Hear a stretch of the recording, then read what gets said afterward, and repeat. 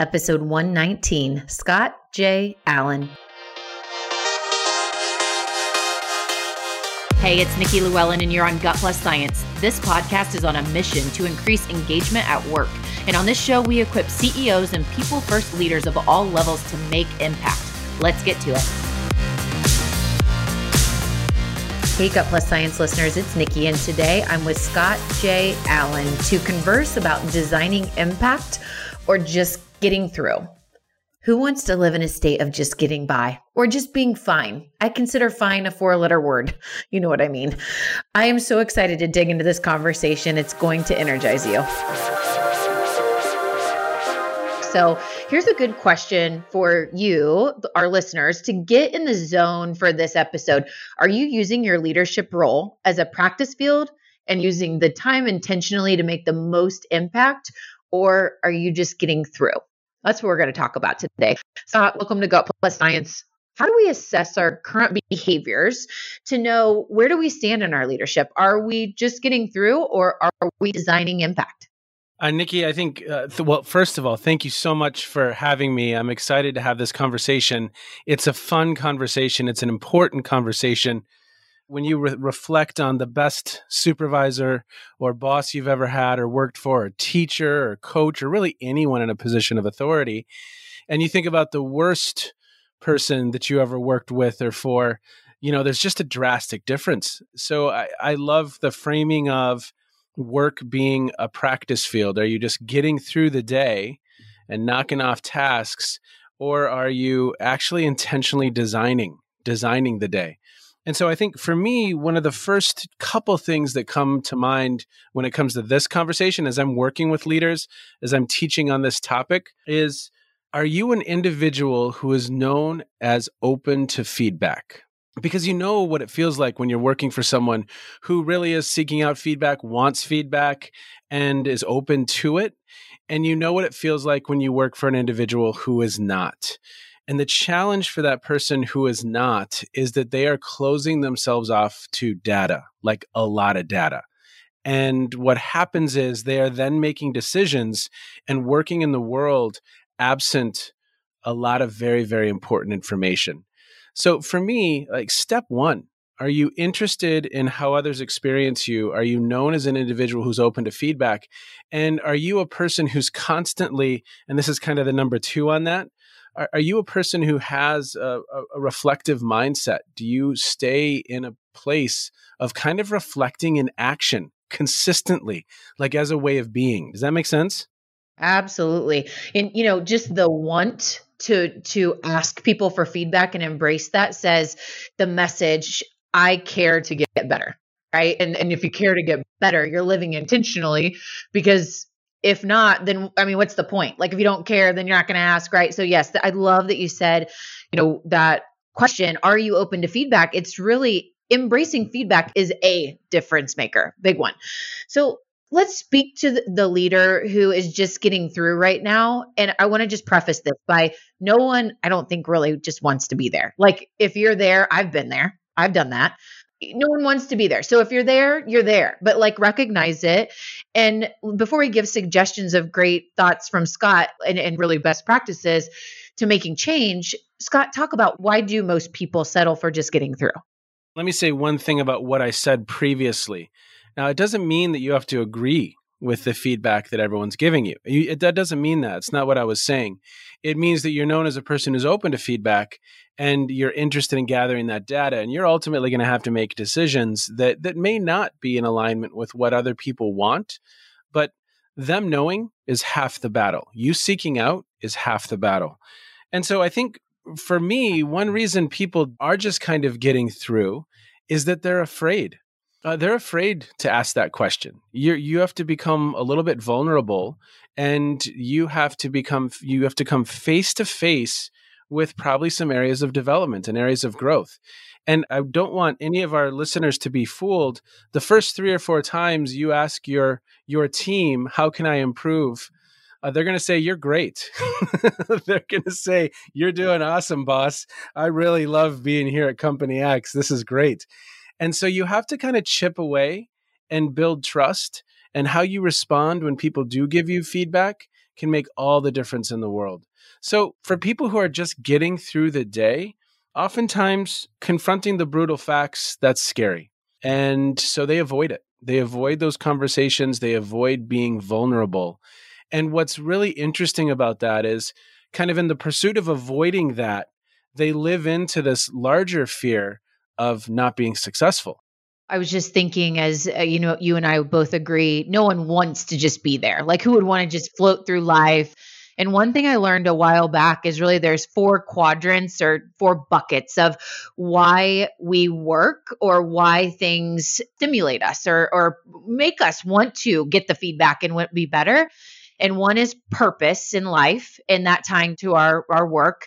One is status and kind of the climb to be at this certain status and role that we're looking for. One is influence, looking for an opportunity to use something we're fired up about or that we can teach, like to impact other people. And then the 4th one is money. And none are right or wrong. Everybody goes through different ones. I'm just throwing that out just in case someone would want a worksheet that I've got that can kind of walk through that and help. Because for people that are stuck in that spot, no one wants to be there. And we're going to talk the rest of the time on Scott's ideas for how do we make this shift. I want to break it down into 2 places, if that's okay, Scott. One is let's talk about leveling up and let's talk about making a complete shift. So we're going to speak to the people right now that are like, I'm pretty much on fire. Like, I feel like I'm pretty intentional, but I can get better. And then let's talk to the people that are in that stuck place and really making the shift. So which place do you want to start? Let's talk about the people who are stuck first, because I think another reason that people can be stuck or they're just getting through is that leadership, like parenting, like coaching, like teaching, it's just difficult. It's hard work. So you're holding kind of the energy of all these other people who are at all of these different places.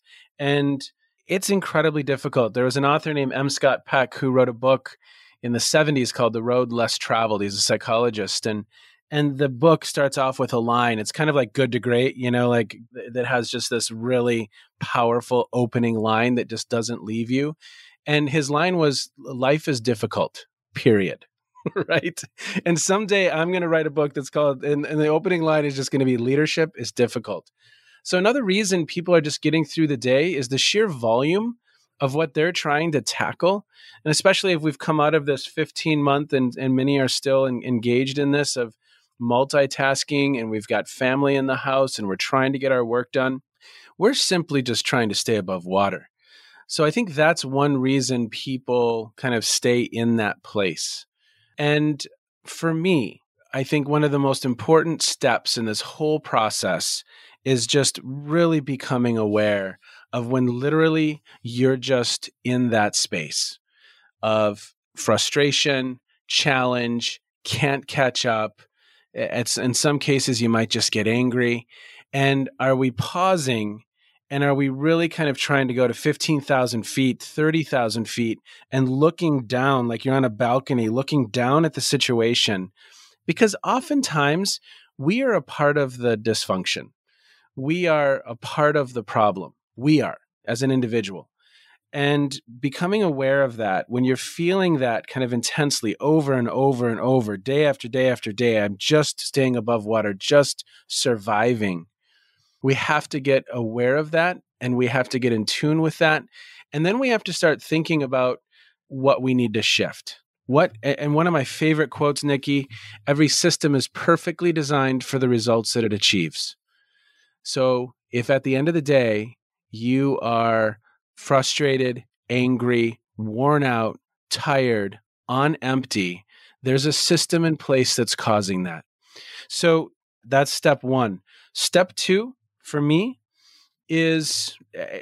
personally, it's my wife. We walk for about 2 hours a day and it's mentors. And I see a psychologist every 2 weeks. So I've kind of built this army of peers, my wife, a psychologist who can literally look at, some of these situations through a clinical lens. And I arm myself with individuals that I can then have conversations with so that I can problem solve, I can scenario plan, I can think, and I can start tweaking and running little experiments to see if I can shift the system. Because ultimately, and I love that quote, every system is perfectly designed for the results that it achieves. So there's a system in place for my weight right now. Unfortunately, it's not the system I want in place. There's a system in place on earth that allows us to live. But there's also a system in place when it comes to your day to day. So it's that awareness of really checking in with, okay, this isn't working.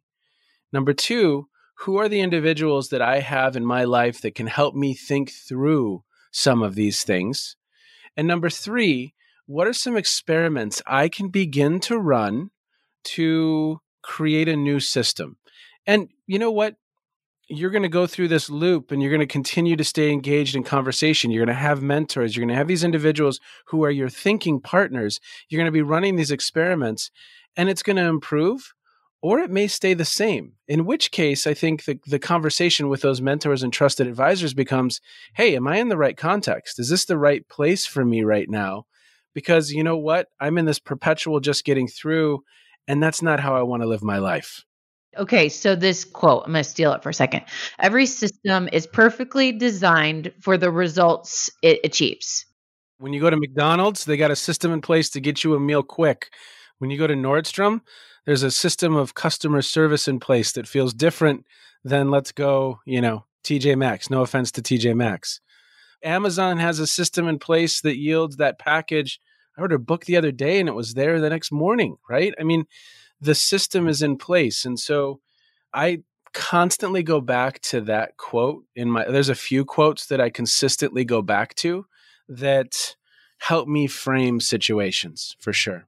So a system in my life is my morning routine. And my morning routine has multiple components. One is my prayer time.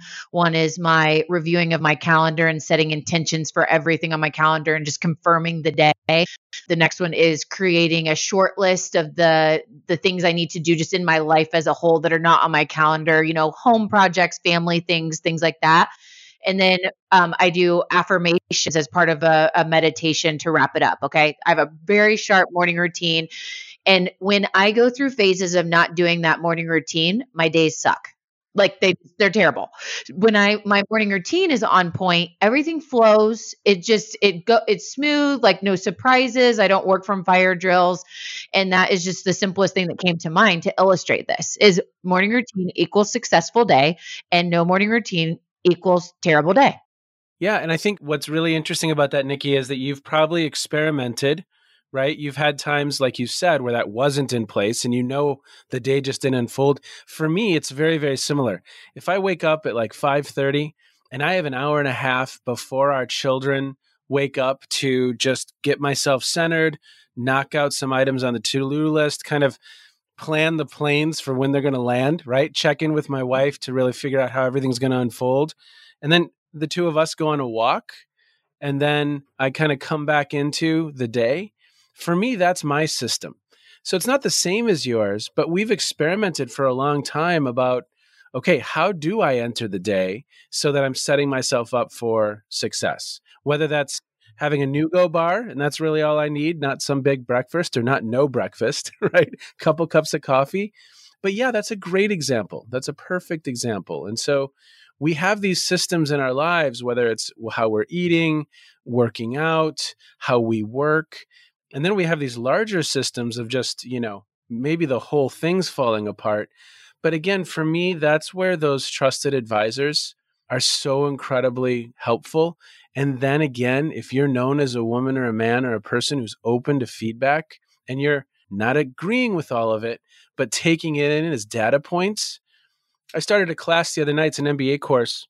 It's the first time I've taught a course. It's really kind of 75% asynchronous, which means we aren't together, 25% synchronous, a lot of it online.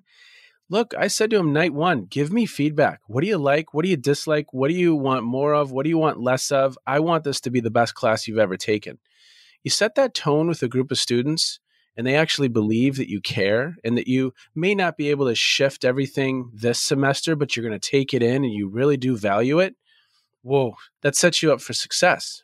And I think it's that way, whether I'm in management or coaching a team or working with my partner, my wife.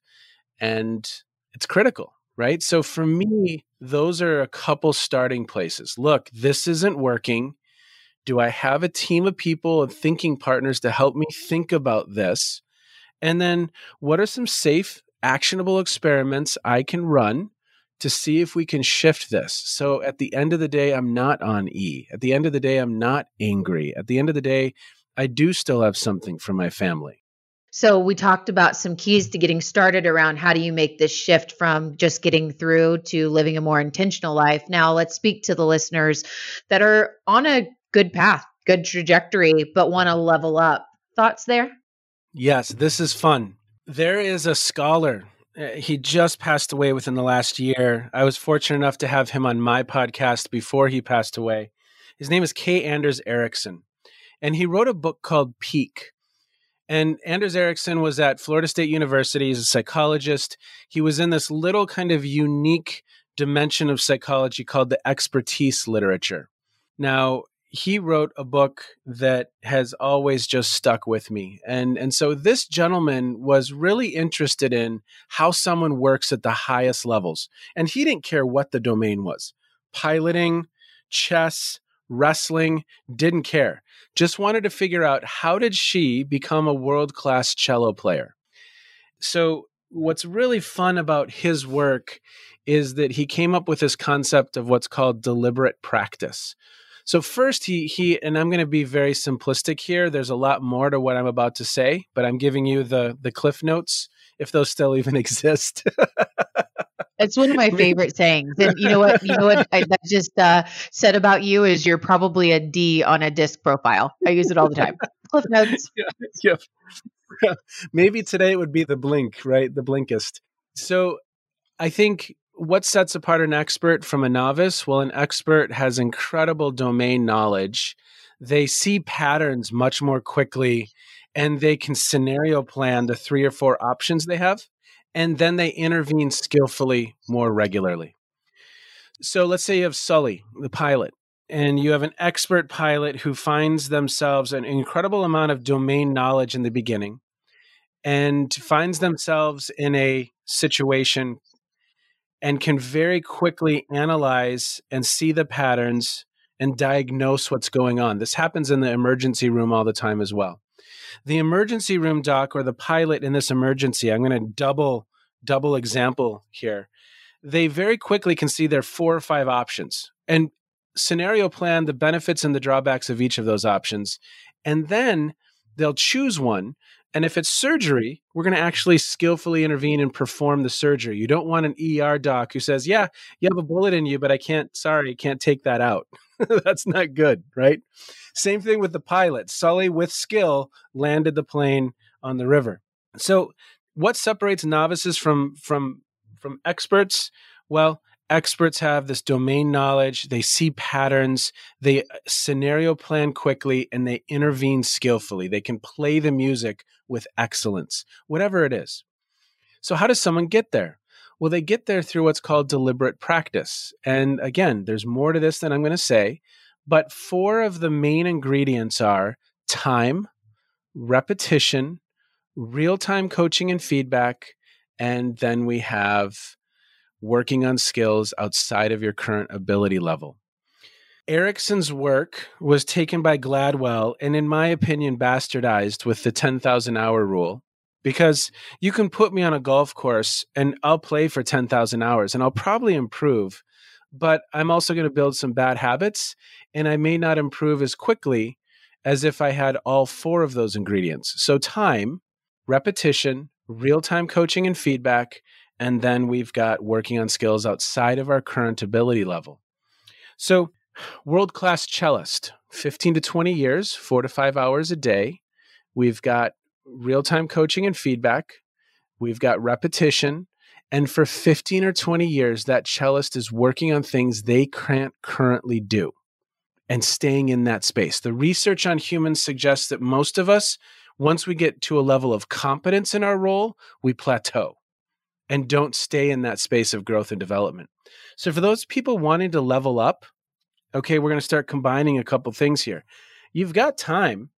The problem is, as each one of you listening know right now, there's a lot of people practicing the wrong things, repeating the wrong things over and over and over in organizational life, because maybe they're not open to feedback. Maybe they aren't aware of how they're showing up to others. Maybe there's fear and people aren't sharing that data with them. So because we don't have a coach, so to speak, who observes us in real time, are you known as a person who's open to feedback? And are you seeking it out from others? Was that a little too harsh in that meeting? Did that message communicate and resonate with others, or was it missing something? You're constantly asking those types of questions and seeking to understand. And then you show up every day and you are intentionally practicing something maybe you're not the best at. And that could be emotional intelligence. That could be giving a motivational speech. That could be staying in conflict a little bit longer than you're comfortable with and not avoiding conflict. Whatever that is for you, time, repetition, working outside on skills outside of your current ability level, and then real-time coaching and feedback. So for me, people who want to level up, do you have a partner in the organization who's going to give you that unfiltered feedback? Are you walking into work every day or Zooming in or Teamsing in or WebExing in with something on your agenda that you're actually practicing? And are you staying in that space and then getting data back? Oh, I love it. Okay, so I'm going to put you on the spot now. Let's hear Scott. Tell us a story about you working on a skill outside of your ability level. What are you doing right now? So it could be any number of examples. Every time I walk into a classroom, and let's say a lot of my courses are graduate courses in our MBA, and I'm practicing presentation skills every night. Bottom line, storytelling, humor. I'm practicing that. I'm using that as a practice field. Most professors, but I got your number, walk in the room and show up and throw up. They aren't practicing anything. And so there's an opportunity for me every night that I'm in the classroom to practice presentation skills. And that's how I frame that experience. Sometimes I'll be speaking with physicians because I do a lot of coaching around presentation skills. And physicians will say, well, I don't really give presentations all that often.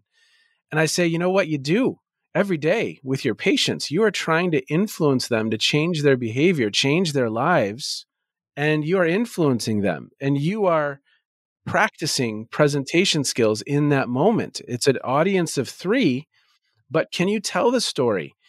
Can you add in some humor if that's appropriate? Can you influence those individuals to change their behavior? So that's one quick example. Another quick example is that I started my own podcast last March 2020, and that was another opportunity for me to deliberately practice presenting, because we are in the business of hopefully attracting new listeners, keeping people engaged, getting them excited about what they're learning, and then they want to come back and they want to learn more. And I think that's another practice field for me. And I could give you 1,000 other examples, many of which I'm failing in right now. But that's a whole nother conversation that we could get to, the failure piece. But embracing failure and seeing it as an opportunity is just such a great mindset shift for anyone that doesn't embrace that. We're talking to a lot of leaders, so lots of us know that. But just putting ourselves out there to fail forward and learn from it is just such a muscle that great leaders have built. So one thing I was just going to share about me is that I don't know how many of you are using the Clubhouse platform, but man, I cannot figure this thing out. I mean, I know how to set up rooms and do great content, but it's kind of like podcasting. You can podcast all you want, but unless anyone's listening, it really doesn't matter. Clubhouse, that's my problem. Nobody listens. I can't get people. So I'm like, dang it, I'm going to spend time looking on YouTube this weekend to figure out this silly Clubhouse, so I can figure it out, because other social media channels, I feel like, I can kind of do in my sleep. So anyway, that's just one that I'm working on. This has been so good. Love the conversation. We're going to transition into our lightning round where we get to know just a little bit more about the personal side of our guests. So Scott, we're going to take a quick break for our sponsor, be right back. And we're going to ask you some questions to get to know the personal side. We'll be right back. Gut Plus Science has just joined the People Forward Network. Gut Plus Science has been on a journey for 3.5 years, and we got inspired to create a global podcast network that captures the most incredible efforts of people-first leaders and humans working on a meaningful mission.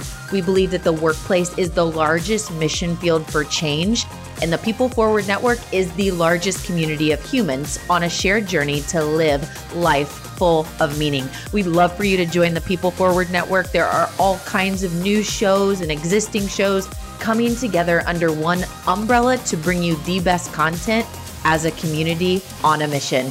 Can't wait for you to join us. See the link to peopleforwardnetwork.com in the show notes. All right, it's Nikki, and we're back on Gut Plus Science with Scott Allen. Great conversation today about living an intentional life as leaders. Just so many nuggets, so many great takeaways. You guys can look at the show notes for all of my truth you can act on, and I'll be sharing that here in a minute. But we love to do this lightning round where we get to learn about our guests. So a couple questions for you. Number one, what is your favorite book of all time or a favorite recent read?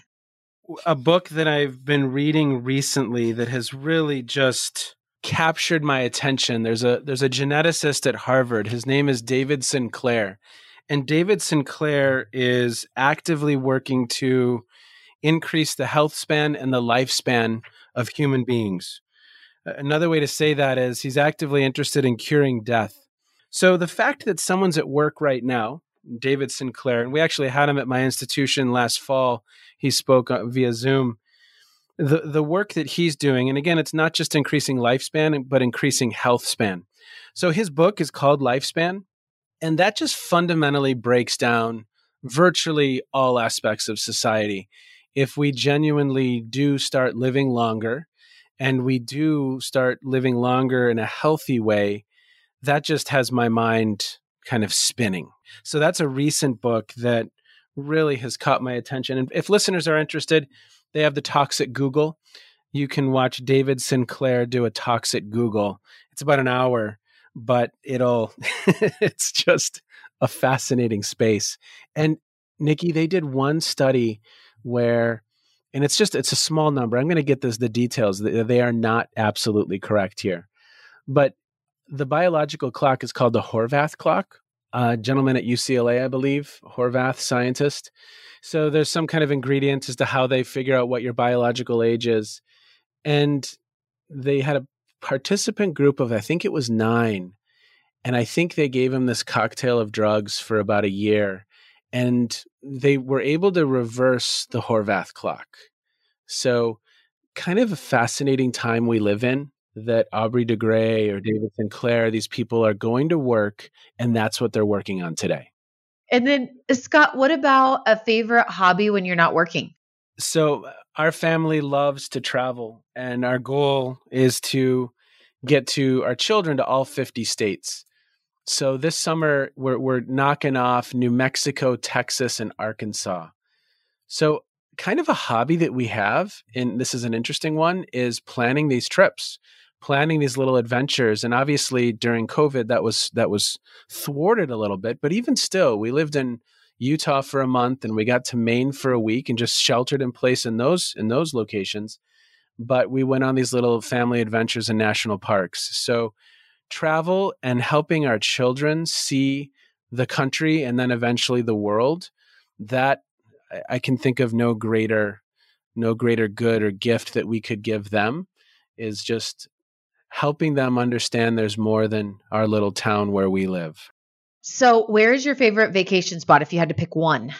So we love the national parks, and one that I would go back to over and over. If listeners have not visited Crater Lake, oh my gosh, there's a color blue you cannot even imagine, and the stories and the history of that place. It's not a crater, it's actually a collapsed volcano.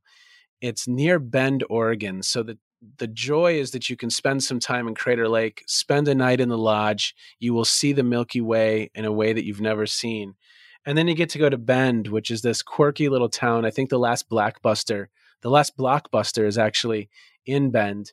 And they have all this wonderful craft brewing and rock shops, and it's just a great town. So that's one of our favorite places. We'll get back there for sure. Scott, this has been great. How can our listeners connect with you after the show? I'm on social media. So Scott J. Allen on LinkedIn or at SJA Tweets. www.scottjallen.net is my website. And then I have a couple podcasts which you can find via that website. So I'm all over the internet, so to speak. Really enjoyed this conversation today with Scott J. Allen. Here's my truth you can act on from our conversation. Number 1, be aware of your state. Are you stuck or are you thriving? Or maybe somewhere in between, but get an understanding of what it is to be thriving versus where you are now, and that's your current baseline. Number 2, our personal systems create our outcomes. Successful systems equal successful outcomes. Make sure your systems are helping you win. Number 3, have a trusted advisor circle. These people in that circle are your system for helpful feedback. Number 4, deliberately practice developing skills outside of your ability level. So not that we're working on doing things that aren't in your realm of gifts, but pushing yourself to develop skills to continue to level up. Love that advice. And don't forget these profound words. Every system is perfectly designed for the results it achieves. Mic drop. Thanks, Scott. See you next time.